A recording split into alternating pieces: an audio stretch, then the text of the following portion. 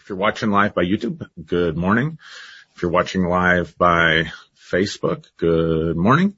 And if you're catching the replay, thanks for taking the time to spend with me and to watch it. I know that your time is valuable. And so I always try to make sure that I'm putting out good content. I have recently been adding a PayPal link for those of you that want to support us or help us produce more content like this. To give you some background on that, I was founder and senior pastor of a ministry for over 20 years, and the ministry's still intact. But during the pandemic, when everything was shut down, and we were already kind of shifting, making this shift prior to that, because I'd already gone through a lot of deconstruction, took a local community through that process, and we had even changed the name of our church, decided we weren't going to be, a traditional, typical church.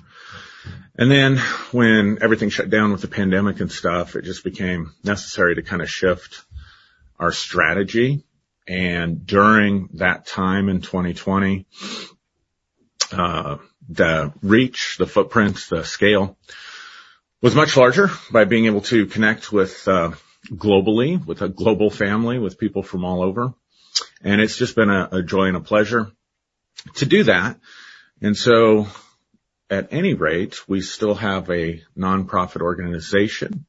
So the PayPal link goes to our nonprofit organization. And what I'm trying to do, and just be very honest and transparent about it, is transition out of my day job so that I can do this more full time. Because creating content, as you may know, if you do this yourself, takes a lot of time and effort and energy.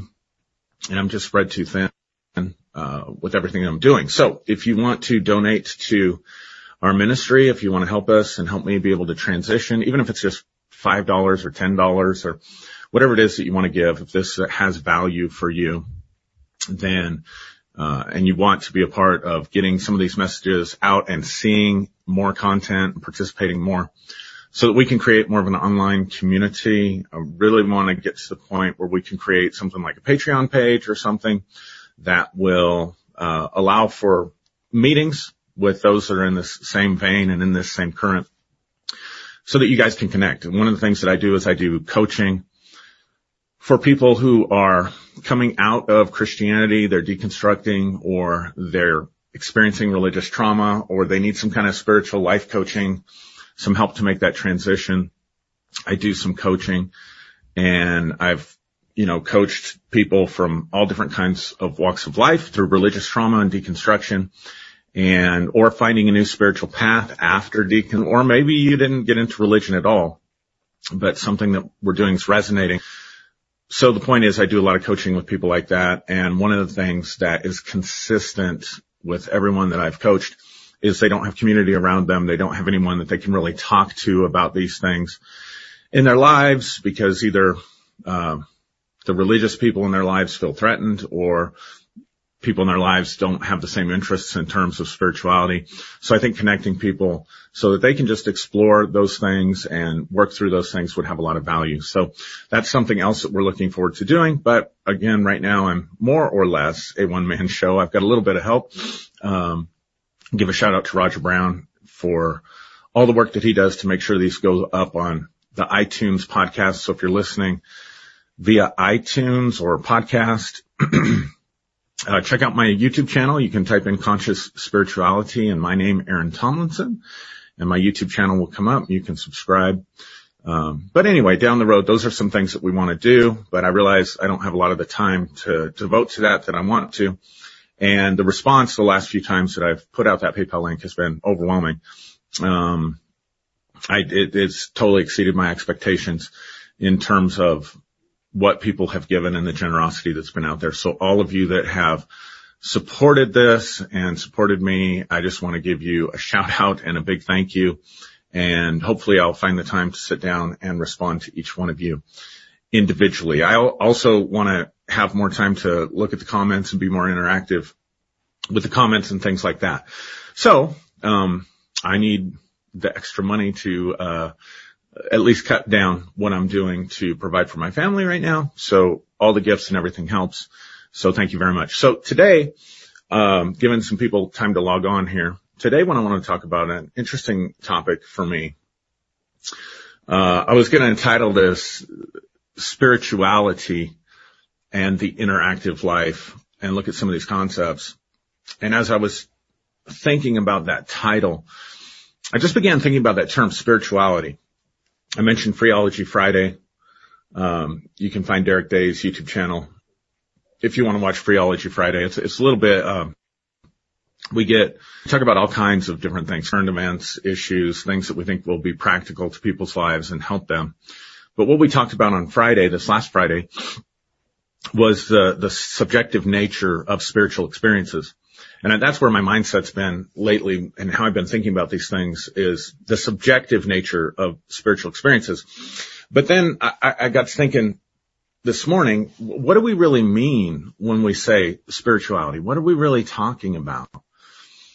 Spirituality, spiritual, spirit is one of those really slippery terms because it can mean so many different things to so many different people that there's not a really solid, clear-cut, concrete definition of what it is.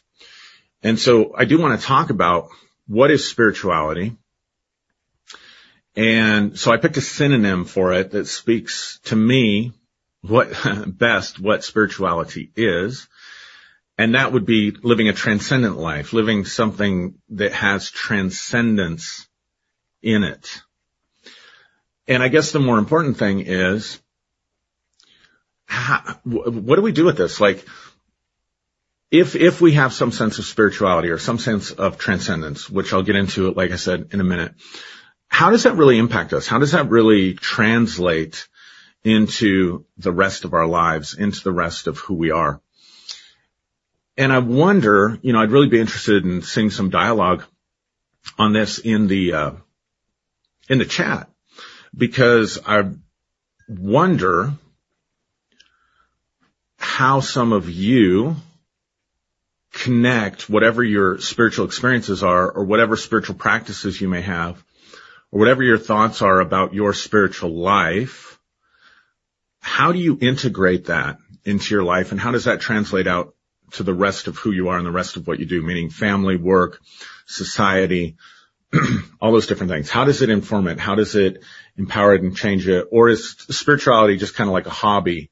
I think for a lot of people, certainly there are people out there, spirituality is more of a hobby. It's more of a side interest. And then when we get into this whole idea of spiritual experiences, having paranormal experiences, having experiences that are outside of the norm, whether they're visions or dreams or precognitions, interactions with seemingly non-physical entities. How does that translate? And so for a lot of people, I know that these kind of paranormal experiences are exactly that. They're paranormal. They're not the norm. I think you can tap into a lifestyle where it does become more of the norm, where it becomes more of an ongoing type of experience. But more often than not, when someone has a paranormal experience, it kind of shocks them. They kind of, because it's out of the norm, right? It's out of the ordinary. So it gets hard. It might shock us a little bit. It might leave us scratching our heads. But for the most part, we don't know what to do with those experiences. We don't know we don't know what they mean. We don't know what they're about. And we certainly don't know how to take those and integrate those into our daily lives. Now, you may also, listen to other teachers on YouTube or have other teachings or things that you follow that connect with your idea of spirituality, your experience of spirituality. But again, how do you integrate that? How does that translate into anything of value with the rest of who you are and the rest of your life? So without any further ado, let me give you the definition of transcendence, because for me, this is how I would define spirituality. So dictionary definition is existence or experience beyond the normal or physical level. Existence or experience beyond the normal or the physical level. So I want to talk about both of those, and then I want to get into my thoughts about how we can integrate this stuff so that it has more power and more meaning and really more substance for us in our lives. So let's talk about existence or experience that's beyond the normal, because we're talking about two different things. Existence and experience are very different. So for a lot of people, they have a paranormal experience. So they encounter one of these things like what I was saying, a vision or a dream, something in meditation that's really sort of out of the norm and sort of shakes you and sort of shocks you, or an encounter with something that you cannot explain. That'd be a transcendent experience. It's outside of the norm of your daily experience. But what about this idea of a transcendent existence, an existence that goes beyond the normal, an existence that goes beyond the physical? That's more of an abiding state. And so I wonder what would happen if, as human beings, if it's possible to live a transcendent life, to live a transcendent existence, to exist or to come from a place that's beyond just the normal. And then from that point of existence, from that state of being, then something flows out of you that is transformative to every other area of your life. It's empowering to every other area of your life. It's a totally different way of living and a totally different way of existing. So to begin this, I want to talk about something from the world of psychology. I have degrees in psychology and I'm a counselor in my day job. I see my friend, Daryl Carlson is saying hello. Daryl, I think you'll appreciate this because I want to talk about Maslow's hierarchy of human need. Now, some of you may have experience with that because of education, or you took a psychology class, or it's just an interest or whatever. But Abraham Maslow, one of the, I think, really founders of what could be called today positive psychology, created a pyramid or a diagram of human progression or human existence. So you can think about a triangle, and then the triangle is broken into various different categories of human need. It's called Maslow's hierarchy of human need. And I wish I could flash it up there for you. But at the bottom, at the foundation, you have, let's just get into it. You have the first level of need. Give me 1 second. I need to switch here. Is your physiological, so these are simply your physical needs that you have as a human being. So this is things like food, air, water, shelter, clothing, the basic needs that are met. And so Maslow would say that's where we begin, that at the top, at the pinnacle of the diagram is this thing called actualization. That's the direction that we're moving. But before we get to self-actualization, we have to build on these foundational levels and here's the point, by having our specific needs met. So the first level, most basic level of need is physiological needs for survival. And if you don't have those met, what Maslow would say is that pretty much your entire existence, your entire decision-making processes, your actions, your behaviors, the way you relate to other people, the way you think about yourself is going to be focused on getting those needs met, because until you get those needs met, nothing else matters, right? So then the next level of need is safety needs, safety and security needs. So personal security. So I have the resources. If I'm in this category, I have the resources to sustain my physical life. I have air, I have food, I have water, I have shelter, I have all those things. But I may not have them tomorrow. I may be able to eat now, but I may not be able to eat tomorrow, or I may not be able to eat next month. So this might be the person who is clinging to a job and living paycheck to paycheck and barely getting by, and isn't sure what would happen to them if they did lose a job. They're not very confident in their job skills or their job experience or their ability to go out and provide those things for themselves, or those that may be depending on them in some way, shape, or form, like children or family, whatever the case may be. So the next thing we're looking for once those basic needs are met, is we're looking for security. So that would include things like employment and knowing that you are employable. It may include things like having resources, having a savings account, having something that's there in case there are emergencies. In other words, it frees your mind up from worrying about tomorrow. So if you're just at the first level, you're worried about today. You're worried about, how am I going to eat today? Where am I going to sleep tonight? Where am I going to find food, water, air, shelter, all those things? If you get past that level, then the next thing that you need is, you may have enough for right now, but you may be worried about inflation. You may be worried about next year. You may be worried about, maybe you don't have health insurance. And so maybe you're healthy today, but what happens if something happens to your health and you need to get health care and you don't have good access to health care because you don't have good insurance? You make too much money to qualify for things like Medicaid or stuff like that. So you're worried about your tomorrow. So this is where the safety needs come in, and this is how safety needs differentiate themselves from physiological needs. And so your mind is consumed with worry. Your mind is consumed with tomorrow. So therefore, most of your thought process, most of your life energy is going in to meeting those unmet needs. The next level, so if you're going up the triangle, you're going up the pyramid, the next level is the need for love and belonging. So that's pretty self-evident, the need for love and belonging, for friendships, for family, for connection, for a life partner, those kinds of things. Those social, emotional needs come next. And so again, you can have your physiological needs met, you can have your safety and security needs met, but until, this is what Maslow would say, until those two are in firm place, until they've been addressed and taken care of, then when you get into the third level of social and emotional needs, now you can think about those. Before you couldn't think about those because you're worried about just your survival.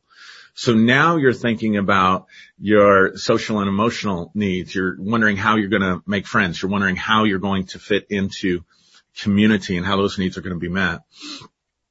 And then there's one more level of need before you get to the pinnacle of the temple, the pinnacle of the triangle, which is self-actualization. And the next level would be a need for a healthy sense of self, or what he calls esteem, your esteem needs. So this is things like respect from other people, things like self-esteem, feeling really good about yourself, status, recognition, strength, and freedom. Freedom's important there. So the way Maslow's putting this together is he's saying that wherever you find yourself on these layers of need, until those needs are met, you're more or less being driven by external factors. You're being driven, your life is being led or being driven to meet your unmet needs. It's being driven by unmet needs. And then at the top of the triangle is self-actualization. Excuse me. So let me give you a definition for self-actualization that I really like. Self-actualization can be generally thought of as the full realization of one's creative, intellectual, and social potential. But now here's the key. Through internal drive versus external rewards like money, status, or power. So the only person who can really, according to Maslow, manifest their highest potential, their actualize, manifest, and be living in their highest sense of self is the person who's addressed all of these needs and has all of these needs met down below. So here's the key. There's a switch at self-actualization from external drives, or the striving for external things, material things, social things, recognition, respect, status, all of that stuff. Once you have all of that, once your world is perfectly in order, then there's a shift that happens from an external drive being driven by your unmet needs to an internal drive where you really begin to fulfill the Delphi Oracle, right? You've heard of the Delphi Oracle, the mandate know thyself or know yourself. In other words, nothing out here holds anything for you anymore because those needs are fulfilled, not because you have denied them, not because you have renounced them and rejected them and went off and lived in the forest by yourself or whatever to do this internal exploration. So it's not a denial of need. It's not a freedom of desire that comes from denial of desire or killing desire. It's a freedom from desires and a freedom from needs because of the fulfilling of those needs and the fulfilling of those desires. If those desires and needs are met, then I'm free from them. I'm not thinking about them. So now I can be creative. Now I can think about how I want to manifest my highest and best self. But again, the key I want to point out, you go from an external drive being pulled by all these external things to an inward sense of self. So now you're pouring out. So in other words, everybody, according to Maslow, everybody that's living at these lower levels, their life is being externally controlled and their focus, their awareness is external, and they don't have the freedom then to really cultivate that inward life and manifest it outwardly. And that makes a certain amount of sense, and that certainly describes a lot of people in our society, but it also means that very few people ever get the opportunity to really express their creativity. Very few people ever get the opportunity to explore what self-actualization would be. Or if we tie this into transcendence, to be able to live that transcendent existence that I was talking about earlier. So that's a problem. That's a real problem. So what happens if, I was thinking about this, what happens if we take Maslow's hierarchy and we approach life a little bit differently and we turn it upside down? We turn it on its head. In other words, we put the point or self-actualization at the bottom, and then we probably would have to shift and reorganize the entire structure. So instead of at the top being, survival needs, probably the next category would have to be survival needs.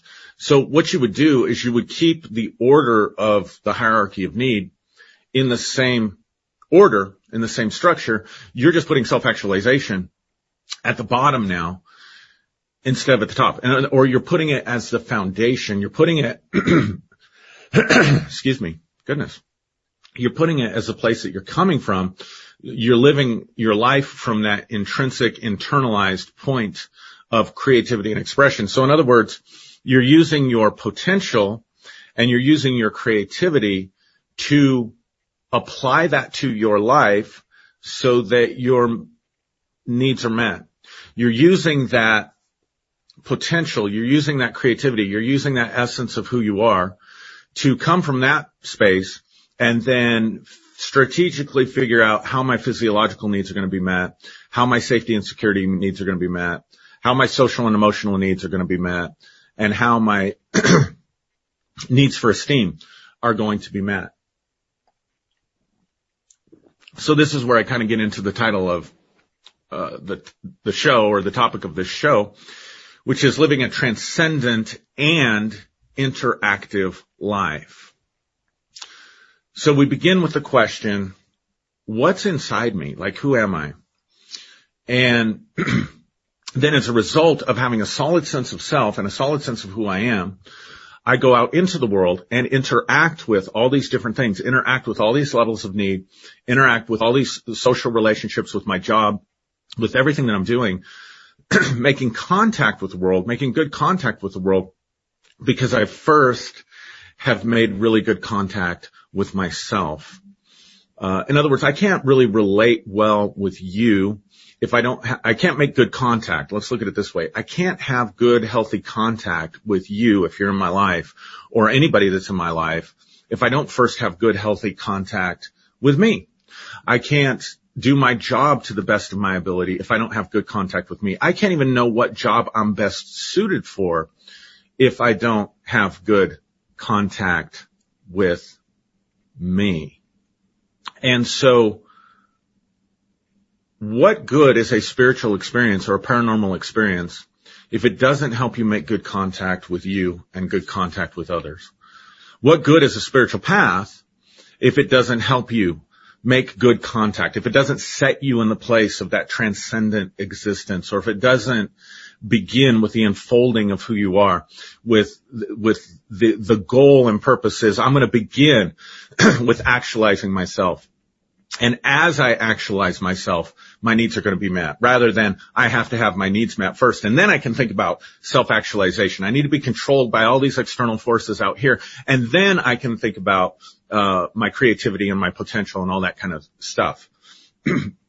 So I guess what I'm saying is, what if we evaluate spiritual things? We evaluate even religious things. We evaluate spiritual experiences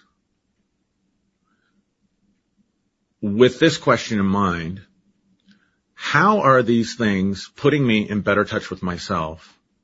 How are these things helping me to know myself? How are these things unlocking my creativity and my potential that are inside of me? So I'm not thinking about it, is this precept of this spiritual teaching truth, absolute truth and solid? Is this spiritual experience real or not real? How do I explain it? Is it explained away as coincidence? Is it explained away by some other scientific means? Is it objectively true? What if I change the way I'm evaluating that information and sorting that information and saying, is this touching the deepest part of me? Is this empowering the deepest part of me? Is this empowering something that's on the inside of me that's helping me to expand from a position of self-actualization so that I go out into the world and make good contact with others? Is this experiences, are these teachings putting me in touch with me, or are they sort of random and peripheral? And so therefore then there could be no integration of them. So then we have to question, what's the value of this? And maybe we integrate or discard. We make a decision, I'm going to follow this path. I'm going to pursue this more. I want to think about this more. I want to follow this because it's expanding me. And the real reason that I'm here, in other words, it's giving me meaning and purpose, and it's unlocking something inside of me so that I'm having good contact with myself. I'm going to keep saying it. Good contact with myself so that I have good contact with others. Right? And if it's not, then why mess with it? Like it's shifting from, is this real and actual, to, is this helping me actualize? Is this helping me be more real? Is this helping me be more authentic? Is this helping me to take my highest and best self out into the world? And if it is, then it's worth pursuing. And if it's not, and we evaluate it in that context, then perhaps it's not worth my time or my pursuit. So that brings me to an evaluation of religious teachings, meditation practices, prayer, all these things that we put along spiritual lines. Last talked about channeling. Last week we talked about contact with non-physical entities. You can find that last week's live under the live tab in YouTube or on my Facebook page. Like, are these experiences that I'm having enhancing me and growing me or not? And evaluating things through that way. So let's just take some popular stuff out there. And then I'm going to actually get into scripture here in a minute and bring this all together for you. But two things that I hear over and over and over again in the New Age movement, in the love and light community, the holistic metaphysical community, is the idea of awakening to the present moment, that we're just living in the now, that's kind of the goal of awakening, that's what awakening means. Awakening means that I wake up and realize, usually a few things, that there's just this present moment. I awaken and I realize that all of my thoughts and emotions and desires and all that stuff really doesn't exist. There is no self. This is the concept of no self. It's all just part of a constructed ego. That I am simply eternal presence, and I am eternal presence existing in the present moment or in the now. And anything else, any thought, any feeling, any experience, any opinion, any belief, any pursuit is simply part of the ego and doesn't really exist inside. There is no self. And when there is no self, when the self dissolves, then I realize that I'm just part of this ethereal oneness, that I can look out at you and I can realize that I'm one with you and you're one with me, that we are the same being, that I'm one with all things. And maybe the goal to that then is to end suffering. If I realize there is no self, if I realize that it's all ego, if I awaken in the present moment, and then I can end suffering. And I've just got to tell you, after 20 years, opportunities to make the decisions for, like, A Course in Miracles is really heavy on the forgiveness aspect. And, this is an illusion. All of this is an illusion aspect. And I've never studied A Course in Miracles. It's just never resonated with me. But these are some of the reasons that it doesn't resonate with me. Because then what? I mean, so what? You woke up to the present moment. Okay. You realize the past is a delusion and the future is a fantasy, and all that exists is this eternal present moment. You realize that a lot of your thinking and all this process that's going on in consciousness is just ego, and that you are eternal presence. And so you strip yourself from that. Okay. So you wake up to no self. You wake up to the present moment, and this concept, this sense, and I know people get this transcendent sense of oneness. I've had those experiences myself. I've had those wonderful mystical moments where you just, your sense of self just sort of dissolves into something else.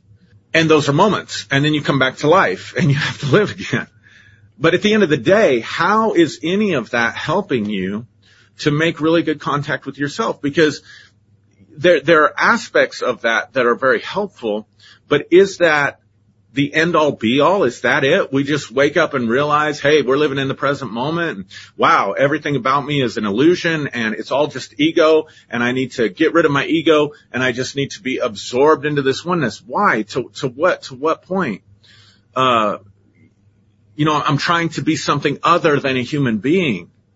And so much of religion and so much of spirituality is just, I'm just trying to be something other than what I am. I'm trying to be more than a human being.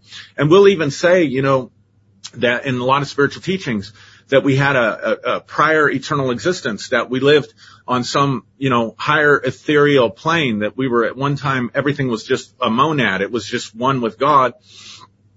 And now I'm down here having this physical human existence, but instead fully embracing the human existence, instead of fully embracing the human experience, the good, the bad, the ugly, the good times and the bad times, the pleasantries and the ecstasies of being human, as well as the pain and the suffering of being a human being. I want the ecstasies and the pleasures, but I want to get away from the pain. That in and of itself is being driven by something externally outside of you.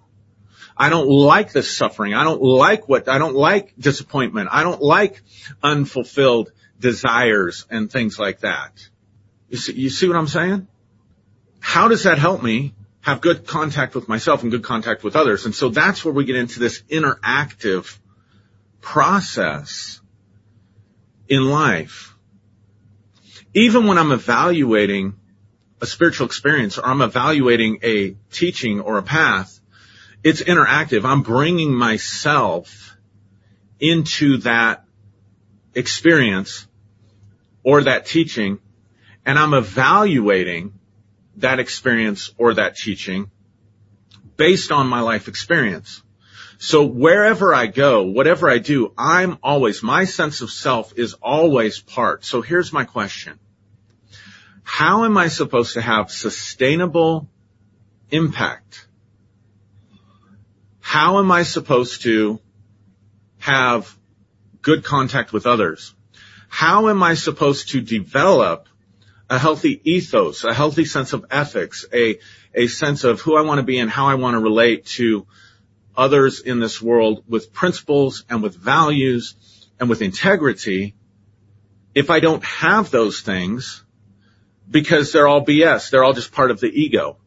If I don't own those things as a constellation of who I am, so that I really find my own star and allow that to shine. So what's the key to some of this? So I said I was going to read some scripture, and I just want to do this because I want to illustrate the interactive nature of this. So I'm going to read just a couple of verses.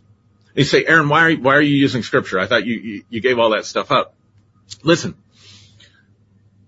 I gave up the dogmas of my religion. I gave up the superiority and the exclusivity of my religion. I gave up the toxic elements of my religion.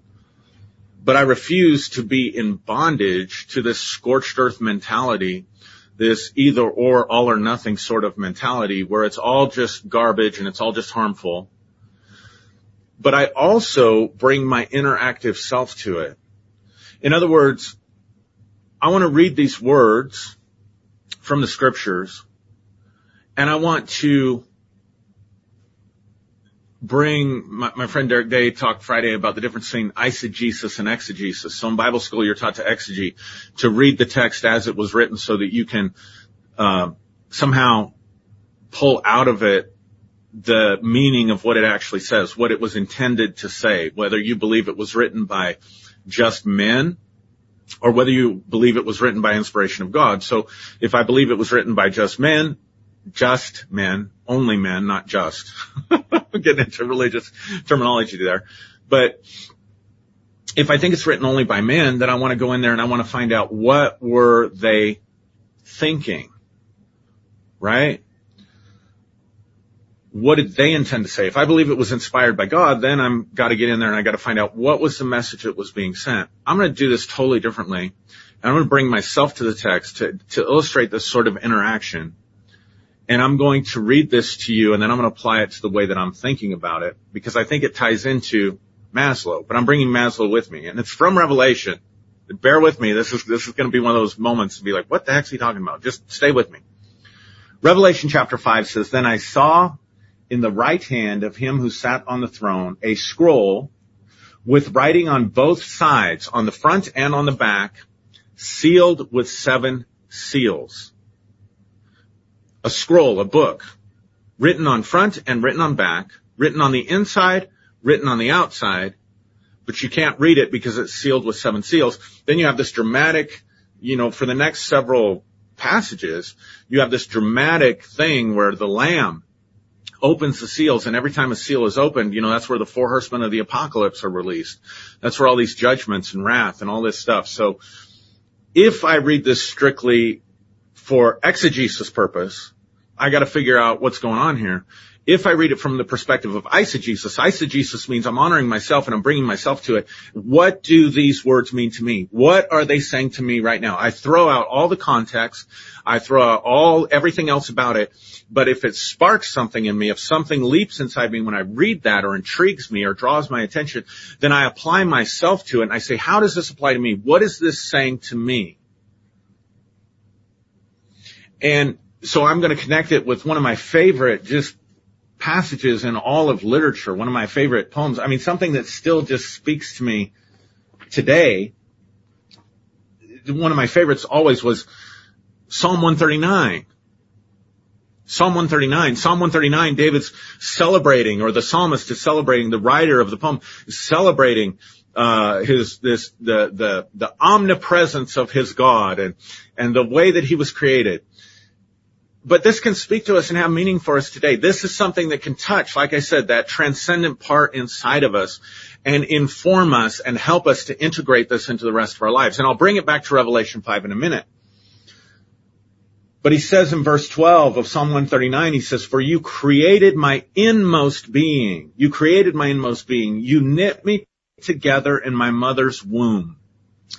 I will praise you because I am fearfully and wonderfully made. That word fearful there is more like awesome. It's like David saying, I'll praise you because I'm awesome. Like he's so in love with himself that he's giving his praise back to his creator. And then he says in verse 15, he says, my frame in the NIV, in the King James and New King James, it says my substance. My substance was not hidden from you. My frame was not hidden from you. When I was made in the secret place, while I was woven together in the depths of the earth, your eyes saw my unformed body, or again, my unformed substance in the King James. It's important I'm highlighting that word. Your eyes saw my unformed substance, or my unformed body. Now watch this. All the days ordained for me were written in your book, or in your scroll, before one of them came to be. Remember, they didn't have books, they had scrolls. All my days were written in your scroll before one of them came into existence. So let me tell you how I'm reading this text and how I'm being interactive with it, how I'm bringing myself to the text and eisegeting meaning out of it that's empowering for my spiritual life and my spiritual journey. In Revelation chapter 5, Jesus, or him that sits on the throne, it actually doesn't say Jesus, him who sat on the throne, has a scroll with 7 seals, and it's got writing on the inside and it's got writing on the back, but it's sealed, it's not open, nobody can read it. But when you begin to open, then there's these cataclysmic type events. And then in Psalms it says that God saw our substance, he saw our unformed body. And as there was this unformed body, it's this idea that this scroll, that there are days yet to be lived, there are things yet to be experienced and yet to be had, and they have some definition because they've been written down, they've been ordained, they've been planned. And so for me, the book of Revelation chapter 5 and the book of Revelation, or Psalm 139, are the same scroll and the same book, and it has to do with my inmost being, has to do with my deepest part, has to do with my essence. In fact, the word there is hypostasis. That's the Greek word in the Septuagint. Hypostasis, substance. It's the same word if you're familiar with the scripture in Hebrews 11, chapter 1. Now faith is the substance of things hoped for. What is hope if it's not in the days ahead? What is hope if it's not about the future? And how can there even be any hope if I'm just awake and alert to this present moment with no sense of self and we're all just one? So what? How does that really help anybody? I mean, it might help you in the moment and it might help you escape some things, but for me, that just doesn't work, right? So here's how I've worked this out. And this comes from a lot of looking into myself, a lot of deep exploration, this trying to fulfill this mandate of know thyself. Who am I? And if I'm honest, there's times that I'm driven by my unmet needs. Like the only thing that matters in that eternal present moment is that I get my need met, that I eat some good food, or that I have some shelter from the snow that we just had, a spring snowstorm here in Colorado, or come in from the cold, or a social emotional need, or a drive for significance and status, or working hard at a job so that I have some sense of security. There have definitely been times that I was pulled in those directions, right? That I was just being driven by unmet needs. In fact, my entire ministry, a lot of my ministry was based on this struggle and this wrestling for significance within the ministerial community, or securing speaking engagements, because at the time the church was too small to meet the financial needs that I had. And so being able to go out and preach other places and get paid for those services, get honorariums and compensation for that, or the need for attention, or the need for accolades and affirmation, the self-esteem needs, it all gets wrapped up in that, right? Being pulled in all those different directions. And then there's times that I'm fully satisfied. I look back and I think, okay, I'm good. I'm okay. I've got security. I've got friendships. I've got esteem. I've got all this. All is right with the world. But then even when all is right with the world, there's a deeper level inside me. I'm talking about something inside me right now that speaks to me, that says there's something more, that comes from a deep place inside of me of love, that comes from a deep place of sense of purpose, that comes from a deep place of awe and wonder, like where David is here. I praise you because I'm fearfully and wonderfully made. But this hypostasis, this unformed substance, in the Greek mind, Greek philosophical mind, the belief was that the physical structure of reality came out of this realm that they would call hypostasis, this invisible realm of mind, this invisible realm of consciousness. And this invisible realm of consciousness, they call it the Word in the Bible, created things. It's the foundation. It's the spiritual, invisible essence of all things in creation. So in the mind of the Greeks, at least, when they use that term, when the psalmist is saying, when you saw my substance, when you saw my essence, you saw into who I really was before I ever took on a body, before I ever took on any kind of formation. And the days written for me in your book are connected to the full expression of that essence. The releasing of what we just defined earlier in Maslow as self-actualization. And so I wonder how many of you out there that even when life is good, there's still a deep longing for something to be unlocked, but it feels like it's sealed. It feels like it's closed, and something needs to open up so that the scroll can be rolled out, so that the expansiveness of who you are can flow out, so that as the Gospel of John says, Jesus said, out of your innermost being can flow rivers of living water. Up from within you comes a well of living water, a well of life. So like touching that deep place of identity on the inside of you. And you can't experience those things if you just think that there's nothing there. If you just think that you're the same as everybody else and you're just one and it's all an illusion, then what's the purpose? You see what I'm saying?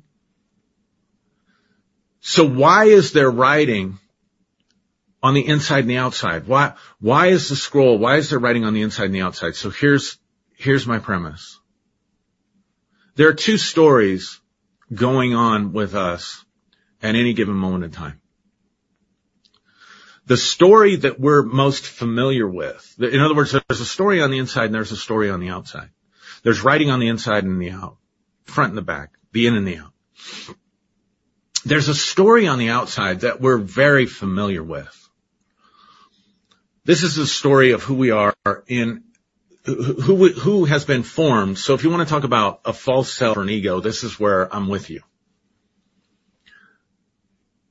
The story of who I am, based on who I was programmed to be by society around me. Remember, when you get to self-actualization, you shift from outside to inside, from being driven to meet external needs to internal full expression.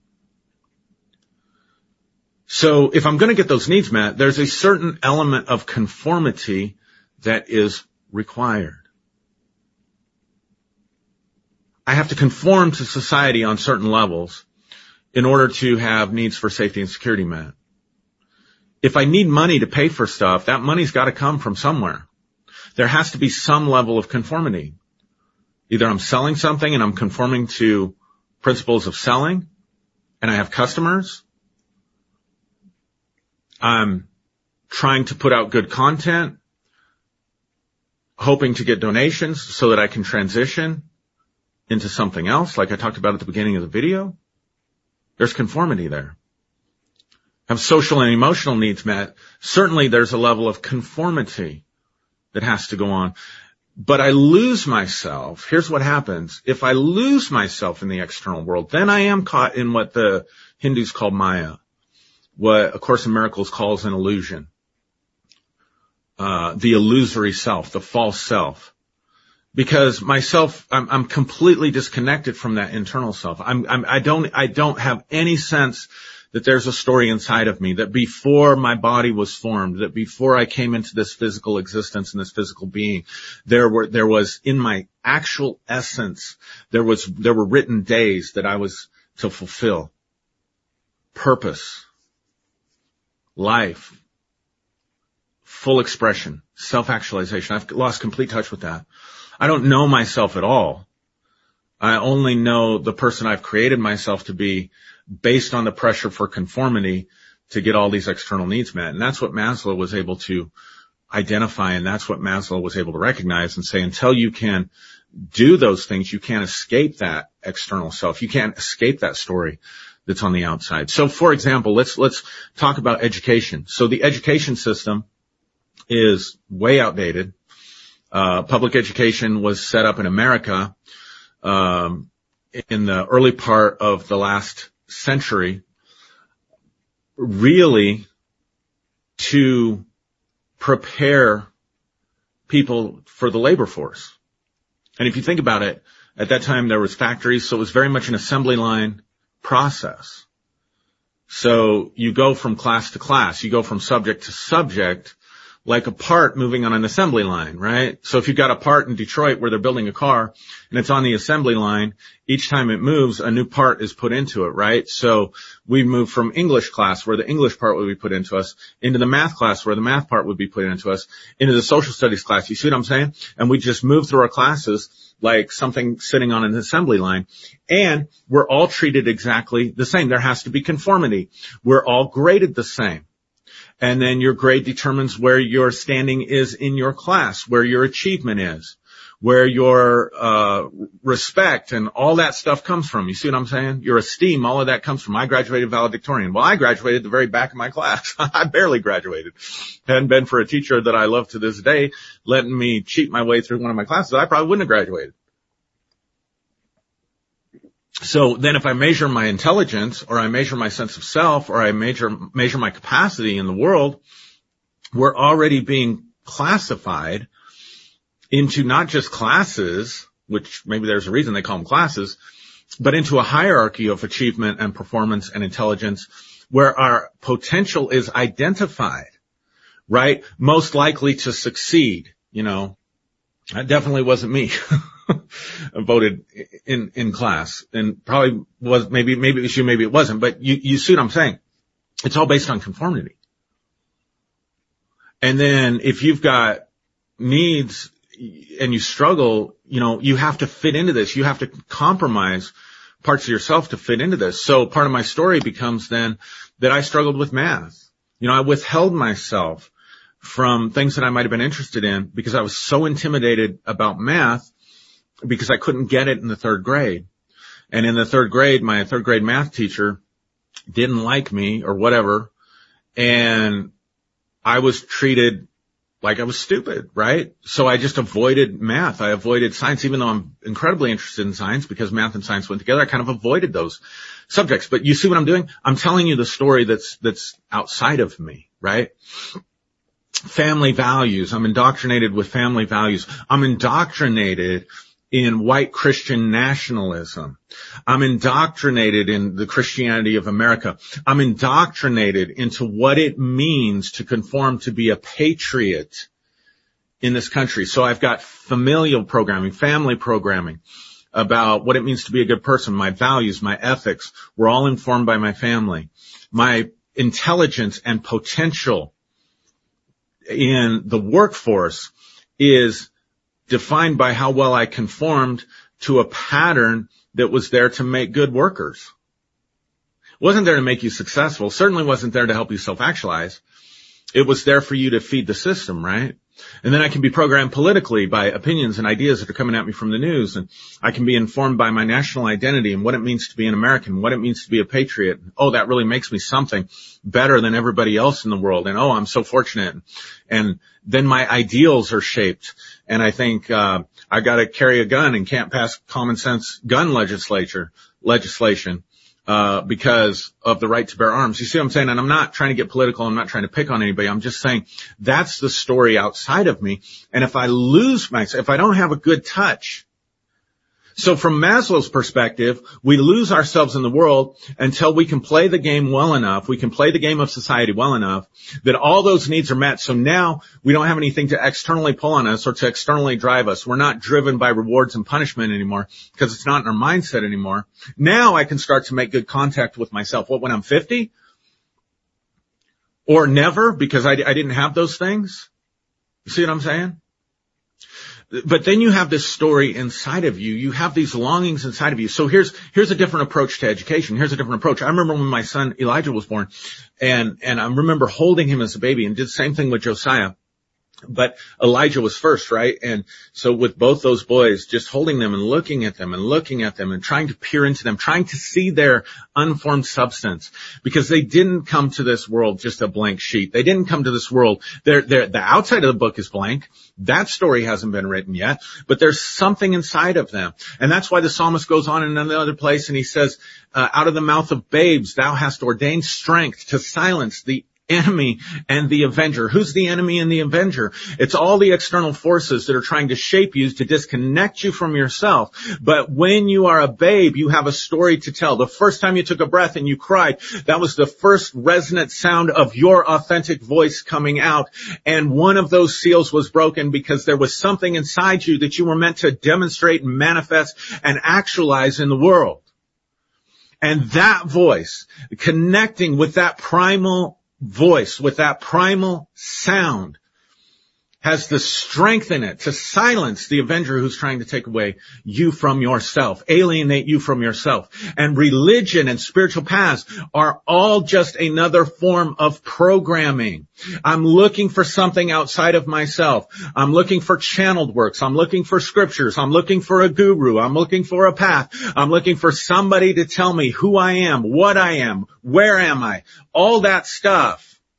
And so then I just assimilate into those programs. I assimilate into Christianity. I assimilate into this spiritual path or that spiritual path, appealing to some higher authority that is outside of myself. And the whole time I can do what Jesus said, gain the world but lose my whole soul. Not talking about some kind of eternal judgment, but I'm conforming. I want to fit into this community, so I better talk about the ego. I want to fit into this community, so I better talk about being awake to the eternal present moment, because that's what everybody else is talking about. That's what everybody else is saying is the thing. And so it's just another form of conformity instead of getting deep inside myself. So back to my kids, right? So I'm looking at them and I'm saying, what's in you? Like, what are your talents? What are your abilities? Because you came innately equipped for something, right? So what if we revisioned education and we said, we're going to take the first part, we're going to allow your being to unfold naturally with structure and guidance. In other words, I'm not talking about, parenting that just lets kids go out and do whatever they want, because that's just them expressing themselves, or just go to schools and play at recess the whole time, but careful observation of what are your interests, what are your talents. Tests that evaluate you rather than tests that evaluate the system. Like, why do my kids have to go take a test every year for the state government to see if the school's doing a good enough job? But yet they've never taken personality tests. They've never taken strengths tests. They've never taken the right kind of IQ test to discover where their strengths are, where their abilities lie. What if every year you had to do that? And as you change and evolve, maybe the results change and evolve, and the education plan is developed differently. What if we identify that you've got good spatial intelligence, meaning that you're above average with the ability to do complex things out here, things like mechanics or engineering or just knowing how things work and how to put things together. That's your innate capacity. Why do we have to wait until you're 18, 19 years old, then hope we've discovered it somehow in the midst of this mess of an education system that we have, and then send you off to some trade school or send you off to some university or whatever the case may be? Or maybe you go into athletics or you go into music or something like that. What if we identified early on, you've got incredible musical talent, you've got incredible spatial intelligence, you're an incredible athlete, you're a great communicator, you have a way with words, you want to tell stories, you like to read, whatever, you're great with math, you have a passion for medicine, you have the right temperament for supportive contributions. Like, you don't want to be out front, you don't want to be the tip of the spear, but you want to be a part of something, and you'd make excellent support staff. What if we identified those things early on and we cultivated those things? See, now we're cultivating the story that's inside you. See what I'm saying? I hope this is making sense. Now we're cultivating your self-actualization. And we're going to set you on a path of self-actualization so that you're self-actualized when you come out at 18. You know who you are. You know the story that's inside of you. And so the power for me of Revelation chapter 5 is not that the Lamb is going to open the seals to some cosmic horrors. But what if spiritual interaction with a higher intelligence, call it your higher power, call it God, call it source, call it your innermost self, your highest self, higher self, I don't care what you call it, but that higher guiding intelligence. Like, why is it that we can believe there's some kind of guiding principles and intelligence that keeps this ecosystem together, that keeps the earth spinning and moving and keeps the universe and it has, there's this organizing principle that works towards a higher state of being. Even if all you believe in is evolution, even in evolution, there's an organizing principle that is benevolent. Then why is it so far out to believe that there's an organizing principle that we are a part of that has written out days for us yet to live? But these days are not alien to us. They're not foreign to us. They come out of our essence. When I saw your essence, when I beheld your substance, or you beheld my substance, and all the days ordained for me were written in your book. And so the idea is, yeah, if I can get in the heavens, if I can get, I'm speaking somewhat metaphorically here, but if I can have a spiritual experience where I'm caught up into the heavens, and the Lamb-like nature gently comes and opens up a seal for me, opens up part of that story that's inside me. And if you embrace this process, a process of deep self-exploration and examination, this is why I love the left-hand path as opposed to the right-hand path. Those of you that have heard me talk about that. Two different approaches to spirituality. Right-hand path is the path of conformity and loss and sacrifice. Get rid of the flesh, get rid of the ego, become one with God, conform to the community, serve others, forgive, love your enemies, turn the other cheek, go along to get along.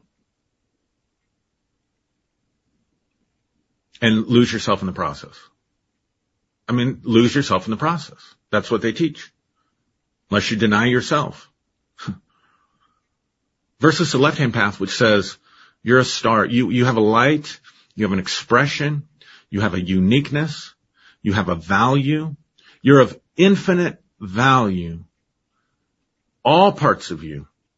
Because there's never been anyone exactly like you, and there never will be anyone exactly like you ever again. And it's up to you to steward yourself. Your highest obligation, so here's what I'm saying.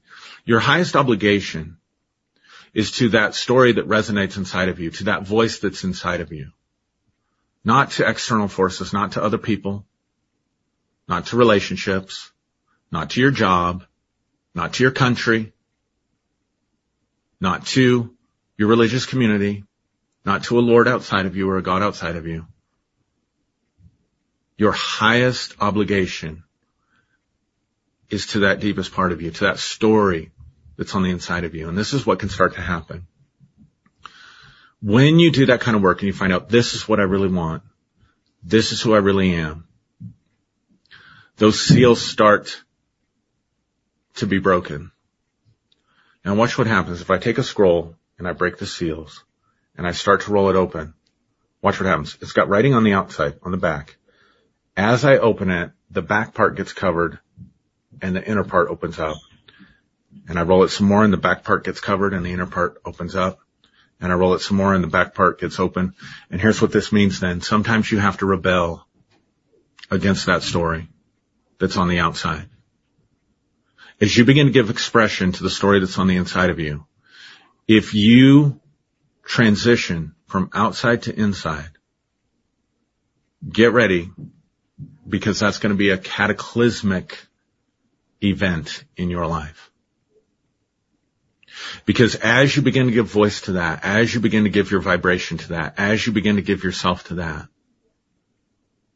it's going to disrupt the story that's outside of you.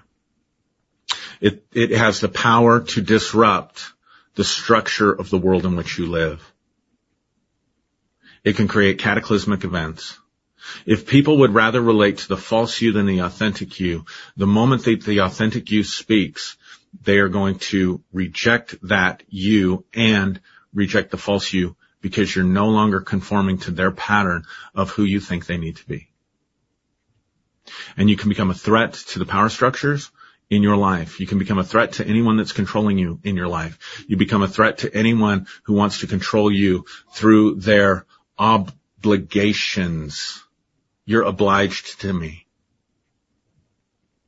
But it gives you the opportunity when that stuff opens up on the inside to say, okay, now the real gifts come out. Now the real treasure comes out. Now the real contribution, the real service to service to others comes out. And they get to know the real you. That's why I said you got to make good contact in here before you can make good contact out there. And so what I'm challenging you with, and what I'm expressing is the spiritual path that you're on, the teachings that you're following, the direction that you're going. Is it enriching this process? Is it assisting this process? Is it opening up the seals so that the deepest part of who you are can come out and find its expression in the world? And when that begins to happen, there are synchronicities that begin to happen. The days that were written for you. See, until that book opens up, I'm living the days that weren't written for me. I'm living days that are disconnected from my spiritual essence. But when I connect with my spiritual essence and I begin to integrate that, my transcendent essence, my self-actualization essence, I'm trying to use a broad range of vocabulary for the widest possible audience to be as inclusive as possible with everybody's belief systems and where they're at. So the question becomes, does this path, does this teaching, is it touching the deepest parts of me? Is it empowering my voice? Is it empowering my self-actualization? Is it opening up that scroll? And if it is, then a massive shift is going to happen in your life. A quantum shift is going to happen.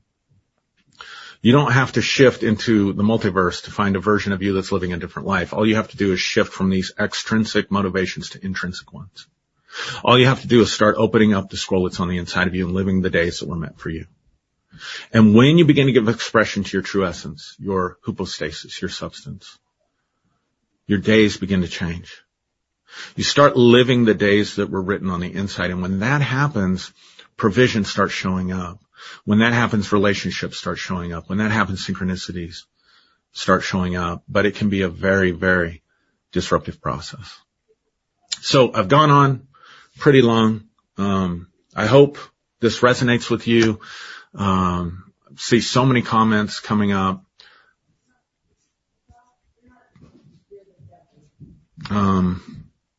But I ran longer than I wanted to, so I'm going to have to go back and look at those, because I've got some things I need to get on with my day. So again, thank you for watching. If this helped you, if this blessed you, if this empowered you, and you'd like to see me be able to do more content like this, help me with my transition. I've got a PayPal link in the description on the YouTube channel. And on Facebook, it doesn't go to my direct account. It goes to our ministry account, and that's the stewardship of that funds is overseen by an incredible board of directors that we have. But that can help me because we haven't brought money in for a long time on a consistent basis. We're not an open church where we're taking offerings. So like I said, if you can give $5, if you want to give more than that, that would be wonderful. It'll help me make that transition and help us really focus and maybe get the staff or things in place that we need so we can do better quality content, we can do more quality content, and we can create a community where we can connect around these things. So anyway, thank you very much. Thank you for watching. Love all of you. Love the comments. I love each and every one of you. I appreciate each and every one of you that watches this faithfully and consistently. I appreciate all my subscribers on YouTube. And with that, I'm going to bid you adieu. I hope you have a great rest of your day, whatever time it is, whatever morning, evening, afternoon when you're watching this. I hope the rest of your day goes well.